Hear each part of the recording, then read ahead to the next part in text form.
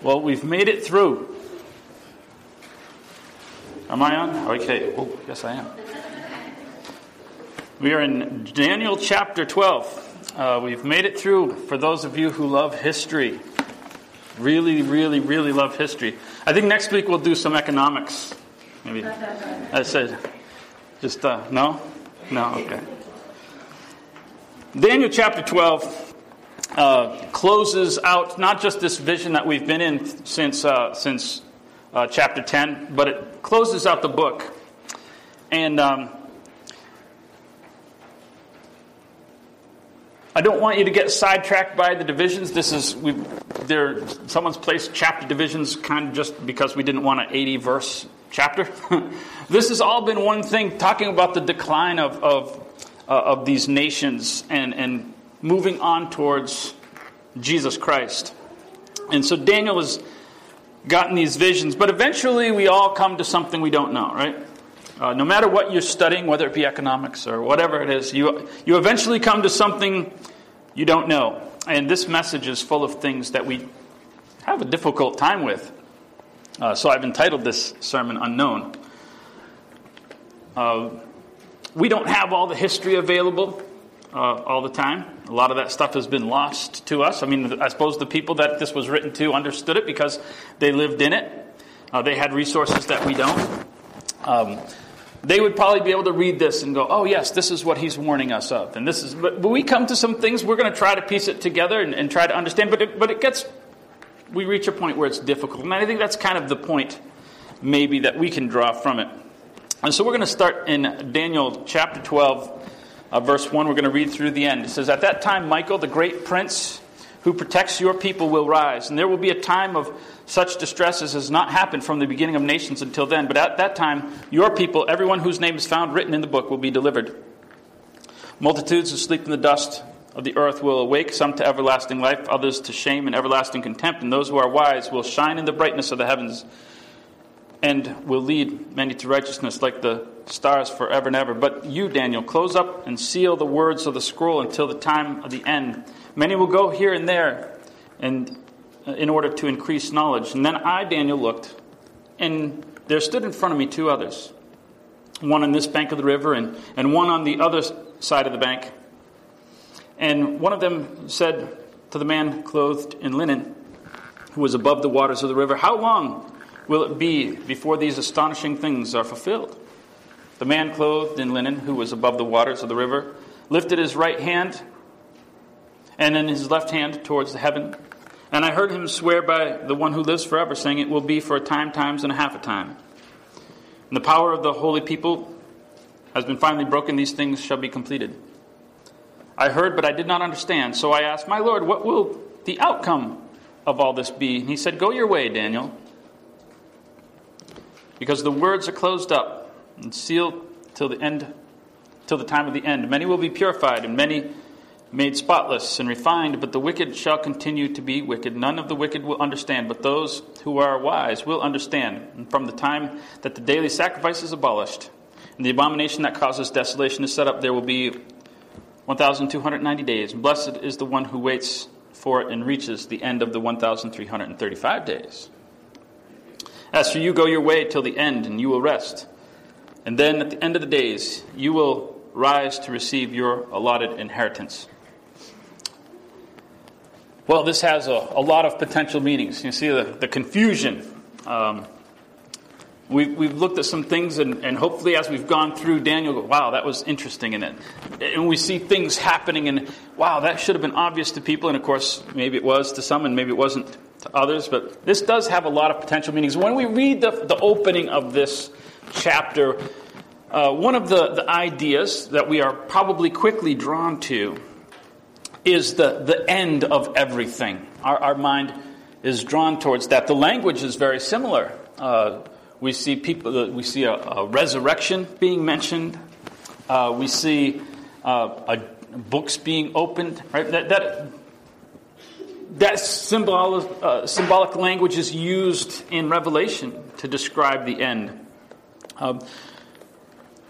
And so our mind is first drawn there, I think. And that's one of the interpretations of this. I don't particularly believe that. because there is one small problem in that is that after this period of time, he says that there's still going to be this process of convincing people that are going on. And there's still going to be a process of people continuing to live wickedly. As we look at in verse, beginning verse 3 through 3 and 4, and even into this next little bit, there's still this process of life that he's referencing. So I think this judgment and this period of purifying is something different. Again, we're talking about some things that is getting difficult to understand. But hopefully we can shed some light. Is this just is he reviewing? We've seen that before. We've seen him go back and review some history. Is he talking about a slight shift forward? Now, up until this time, we've been talking about this guy by the name of Antiochus IV. Is he talking about what happens immediately after, talking about some of these difficult times? And there was this great time of suffering. And there was a continued period of suffering. We talk about this period of time is the time we talk about the period of the Maccabees, where they were in rebellion against Greece. And it's after this period of time that Daniel is predicting that this temple was going to be purified, 165 BC. Well, all 5 of the Maccabee brothers died after that period. And so there's still this great period of suffering to come that's going to come over about a 30-year period. There's still that. So it's possible that this is just a slight move forward. Some people look at this and say, well, now he's moved on. There's this shift to talking about Rome, because we remember that back in Daniel chapter 2, that statue, that great statue, kind of went through the empire of Rome, and we even saw some different visions concerning that great beast, right? That was a reference to Rome. Sometimes the Bible uses, we've seen many times here, even in Daniel, this reference to the end. And there's been many ends. The end doesn't always mean the end, right? It means the end of a period. The time of the end of whatever he's talking about. So we don't necessarily have the ability to just look at the word the end and say, heaven. That would be great. But we've seen throughout this great book of prophecy that he references the end of maybe your suffering, or the end of this particular period in time, or the end of this vision. We've seen many tribulations, right? Many desolations of the temple, because there have been many. There was the desolation. We've seen the abomination of desolations, and we've seen a couple of them. We saw that happen when Babylon took over Jerusalem. We see it again under Greece. We see another one predicted under Rome, and then, in fact, Jesus had to specify. When you see that particular one that was Daniel was talking about, right? There's several. And there's even going to come one after the fall of Jerusalem. There's going to be another one spiritually talking about that. So there's all these different references. And it's kind of unknown. Well, I want to turn to Matthew chapter 24. We're going to come back to Daniel. But I want to look at Matthew chapter 24, and you might want to keep your place there in Matthew 24, because it is interesting, and there is some references to this. Matthew chapter 24 gives some similarities to this text that we've read. And I believe for this reason that this closing of this chapter is looking into the future. Distantly. There are some things. Sometimes what prophecy does is it has like 2 interpretations. There'll be like a short-term one, and then there'll be like the real significant one. Like, for example, the Bible predicted the rise of Solomon. It says there was when the various sons were being the sons of Jacob were being given their blessings. It says, peace will come to Shiloh. And it references, okay, Solomon was a king of peace, but eventually Christ was going to be that scepter, that major fulfillment of that. So it kind of had two different fulfillments. And I think there's a short-term thing, but there's a long-term, really significant thing. In Matthew chapter 24, verse 21, we're going to see some similarities to what Daniel says. And, excuse me, he says, there will be great distress, and this is in this long chapter predicting what we talk about, the abomination of desolation. He says, there is going to be a great distress, unequaled since the beginning of the world until now, and never to be equaled again. If those days had not been cut short, no one would survive, but the sake of the elect, those days will be shortened. And so there's some similarities in the language. We see both Daniel and Jesus use this language of great suffering that's kind of unparalleled. Right? So there's a similarity.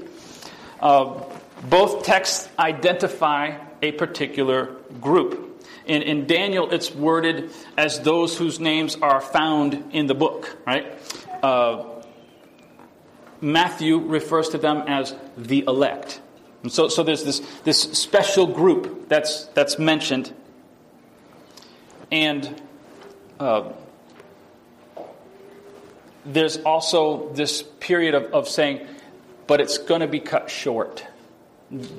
Jesus uses that reference, and Daniel says that it's going to be for a period of time, and then God's going to step in and say, okay, enough is enough. Right? It's not going to be allowed to go on forever. We talked about Michael fighting for people. And I think that's an important reference in here because it shows that it's something happening on this planet. It's not referencing the end of the world and the final judgment. He references Michael as the one who fought for the Hebrew people. And so this seems to be referencing something that's going to happen here. So we turn back to Daniel chapter 12. And so we need to look at verse 2 and 3, I think are important. It says, multitude who sleep in the dust of the earth will awake, some to everlasting life, some to shame, some to everlasting contempt. And those who are wise will shine like the brightness of the heavens, and those will lead many to righteousness. So there is this idea of there's this continuing conversion going on. There's an evangelization still under this period of time, whatever period of time he's talking about. I want you to go back to the statement that we read last week. We were talking about under Antiochus. We talked about how all victories don't necessarily look like victories. That heroes are made even sometimes in losing efforts. And the passage that brought us to that from last week was this passage where it talked about how many were going to be purified through that process. And God was looking at this great spiritual outcome, even while the temple, it seems the temple's in disarray, and all these negative things are happening, and the people being persecuted, and God is saying, yes, but people are being purified. Well, I don't like that. I mean, I don't like the suffering part of that. Because I'm doing something bigger than whether or not you're suffering or whether or not there's a temple or whatever. I'm doing something more important. And that's, again, the same illustration is used here.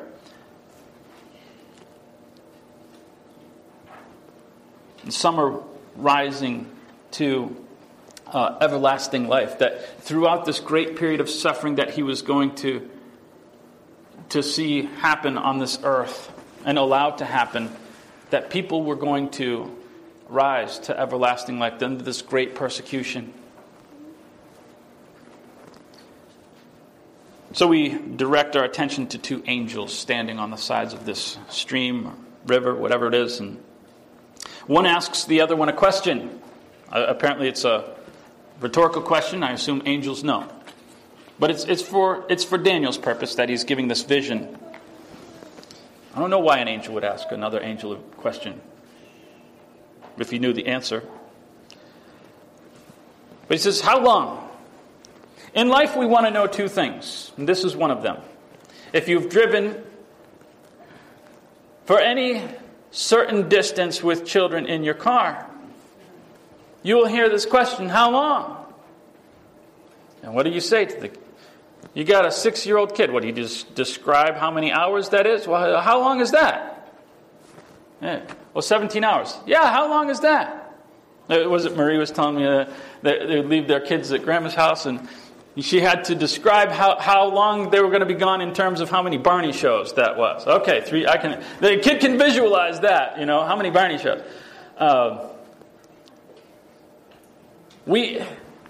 How long? This angel, and I'm sure this is the question that Daniel has, and so maybe this other angel is asking on Daniel's behalf. He can read his mind or something. I don't know. How long? How long is this going to be? And you give your kids the answer. They don't like the answer because it doesn't make sense to them. And so the angel says, okay, I'll give you an answer. Sort of. You're not going to like it. You're not going to... A time, times, and a half time. Yeah, what does that mean? My brother he worked at a truck stop in Elmira, New York. And I was on Route 17 going down towards New York City. And so truckers were always, it was just constantly in there. And one guy was apparently coming from not near there. And he says, so how far is it to New York from here? And he says, it's 200 miles.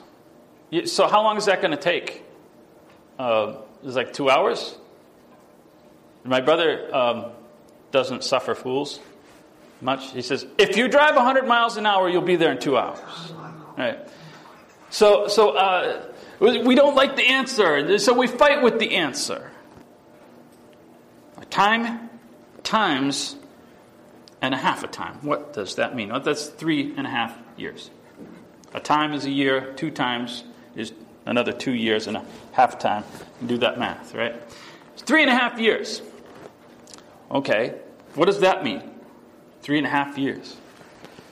Well, as I said, it has possibly a first fulfillment. If he was talking about this period of time that Antiochus was going to put up that statue of Zeus in the temple or start raiding it, whatever that period of time was approximately 3.5 years until the Maccabees finally kicked them out and restored the temple, and we have the Feast of Hanukkah today. They celebrate that event.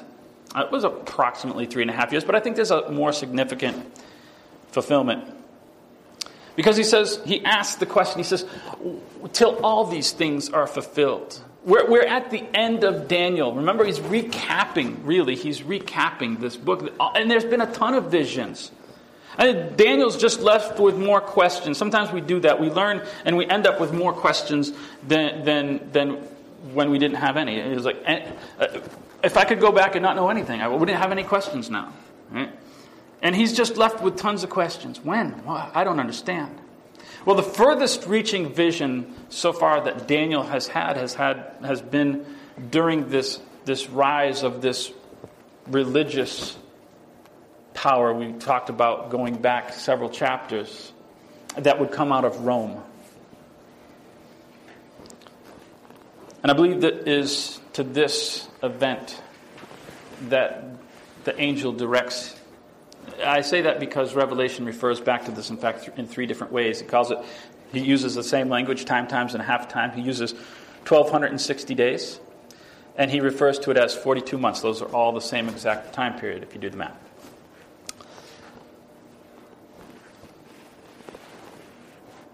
So I want to look at the second fulfillment really, really quickly. In the year 533 AD, there was an emperor of Rome.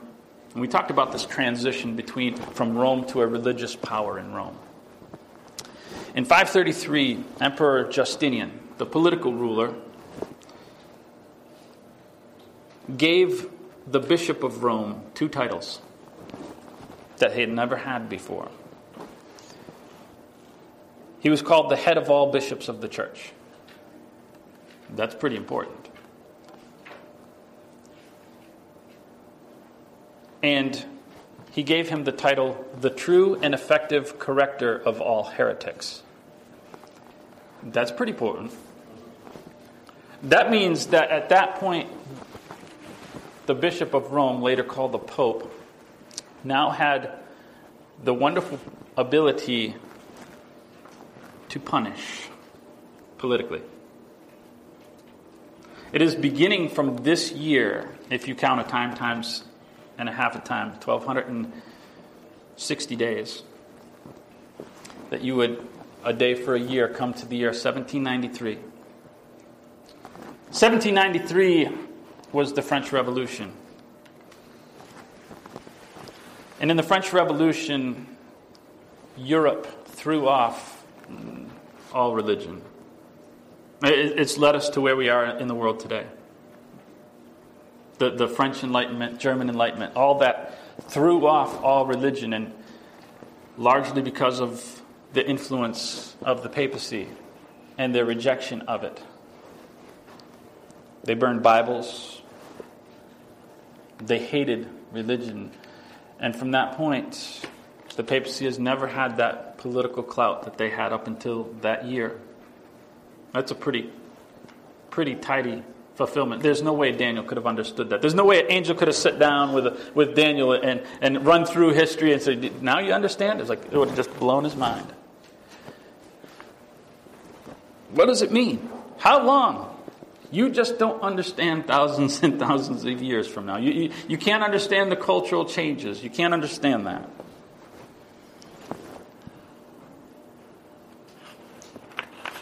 Well, there's another question. Daniel says, okay, you can't really understand that one. The second question that everybody asks, and all kids, what's going to happen? We all want to know what's going to happen. And that's what Daniel asked. Okay. So what's going to happen? Well, you couldn't figure out when. Probably what's not going to do you much more favor, isn't it? We all want to know what's going to happen. And the first time, the angel gave him an answer that he couldn't understand. Hey, you want an answer? I'll tell you. You're not going to understand it. This time, the answer is different. He says, no. I'm not going to tell you. Go your way, Daniel. Go your way. It's not for you. It's sealed up. That is used also in Revelation. The similarities of Daniel and Revelation are very, very interesting. So much language that is borrowed. Because many are going to act wickedly. Okay, that's kind of some general things. Many are going to be purified. But for the most part, I'm not telling you what's going to happen. That's not necessarily for you to know. It's for other people to live and experience, and I've given them enough. But we want to know. He says the wise will be able to understand. In other words, when the wise people, based on your vision, are going to be able to look at what's going on, and when it applies to them, thousands of years from now, they'll understand it. Daniel, it's not for you. You've lived a good life. He says, go and enjoy. Go and I believe he's referencing Daniel's probably impending death. Maybe he's almost 90 years old if he's not 90. Go your way. You've lived a good life, been a good servant, you've lived in a hard time. You don't need to bother yourself with all of the stuff that's going on in the world. It doesn't belong to you. He gives him 2 time periods. I believe these are not a year for a day. I believe that these are literal. And I think as he's recapping, he gives some people some comfort. He says, he gives 2 periods. He says, from the time that the daily sacrifice is abolished and the abomination that causes desolation is set up, there will be 1,290 days. And blessed is the one who waits and reaches for the 1,335 days. Now, we're going to go back to Matthew chapter 24. And I didn't do what I told you to do, which was hold my place. Matthew chapter 24. In verse 15, he says, "So when you see standing in the holy place that abomination that causes desolation, which was spoken of through the prophet Daniel, let the reader understand." See, it's the same language. When it comes time to understand it, the people will understand what I'm talking about. And so we're a little bit closer in time, and Jesus says, it wasn't for Daniel, but Daniel wrote about it, and now the reader will understand it. It's coming soon. Let that reader understand. And the house who are, then let all those who are in Judea flee to the mountains. And he goes on and describes what's going to take place in about 40 years, which is the destruction of Jerusalem at the hands of Rome. It is going to be total destruction and annihilation. It's not going to be the one under Nebuchadnezzar, the one under Antiochus, pale in comparison to the absolute destruction that will happen by General Titus, the son of the Emperor Vespasian. It is very graphic and horrific. Things I won't even say. If you like to read history, you can read Josephus and see his descriptions of things that happened.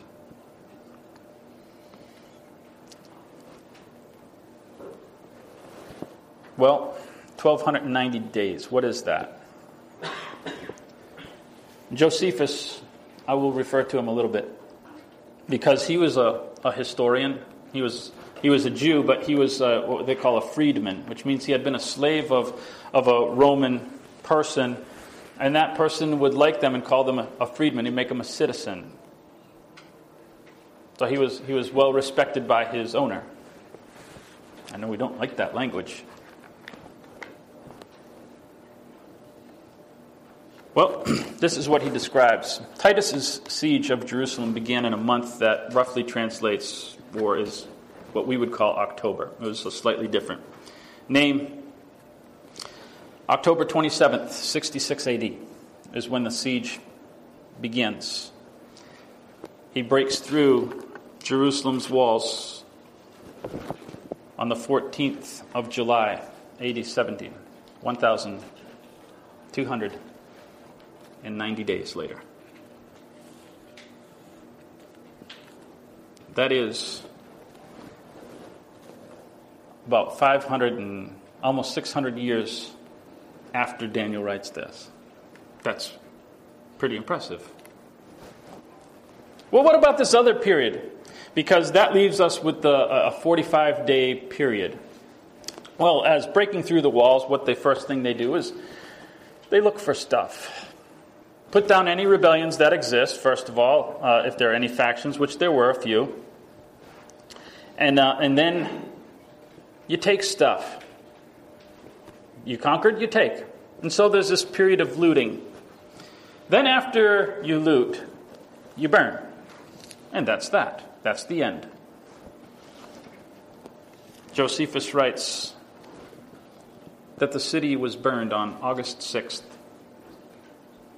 70 AD.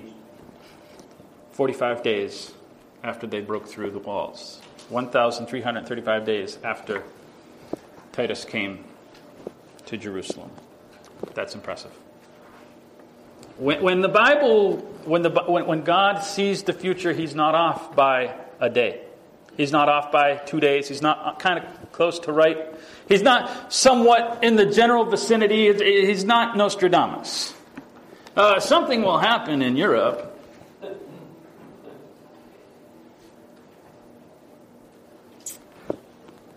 So what does this mean for us as we close? Close out the sermon, close out Daniel. Some of you are thankful for that, I'm sure. We've seen a lot of things. And where do we end up? Sometimes we end up unknown. What's going to happen and when is it going to happen? Don't you want to know that right now?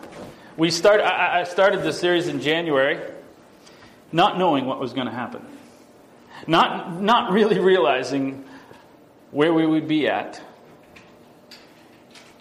And sometimes things seem like they can't get any worse. And then they get worse.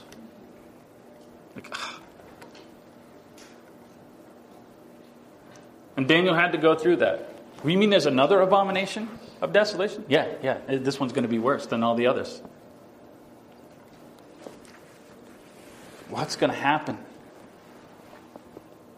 Are God's people going to survive? Yeah, Michael fights for you. That's what he had to be told. Listen, we have to be told God hasn't forgotten you exist. God hasn't forgotten that he has a people down here. What's going to happen? You'll figure it out. You might have to wait. I'm not going to tell you.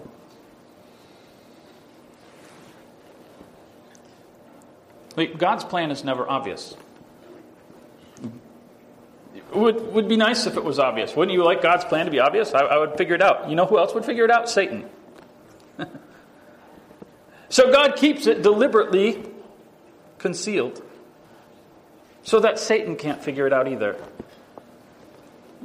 You think if Satan understood the plan, that he would have crucified Christ? No. While everyone else thought that he was trying to set up a physical kingdom, so did Satan. That's how God gets accomplished what he's getting accomplished. And so, unfortunately, we have to go without knowing what the future holds. So I don't know what's going to happen. It's unknown. I said that last week. Is God going to rescue America? Is God going to rescue the world? Is everything going to go back the way it was? I would love that to happen. I have no idea. And when? God, when? How long? When? If God told us the answer, we probably wouldn't understand it. If God came down and explained everything to us, we'd go, huh? When you can't see any further, it feels like it's the end. And Daniel had to have it. We've seen so many times throughout the book of Daniel that Daniel was given this vision, and it was so awful he couldn't get up for days. He couldn't eat for days. A mighty man like Daniel, and this overwhelmed him. So I'm significantly less than Daniel. I can tell you that. It would overwhelm us. You know, people are always predicting the end of the world. Oh, the end of the world. I remember 1988. Everybody remember 1988? 88 reasons why Jesus is coming in 1988. Those pamphlets are somewhere. There's probably still a stack of them printed somewhere in a closet. I don't know where. Oh, all the apocalyptical books that have been written. All the predictions. Because you just simply don't understand. Stop trying to predict when. The Bible uses this dramatic language to talk about suffering under Greece or under Persia or under this or under that, under Rome. And none of them was the absolute end of the world, of life as we know it. And people want to, we're in the end. We're in the last days. Maybe. I don't know. God will figure that out. Let that be God's. If God was going to explain it, it would be too big for my head. It's not for me to know the end. So in the meantime, let us use the advice given to Daniel. Go your way. Go your way. I'm almost done. We get to go our way. Another week we come back and worship together. Go your way. Live your life. In the meantime, do what God asks us to do. That is to give up control. I can't force it. We've seen people throughout this book try to force the vision, and it didn't work. Knowledge of what's going to happen doesn't change my responsibility. Even if I know what's going to happen tomorrow, I still have the identical responsibility. All of the things God tells me to do not change if I know what and when.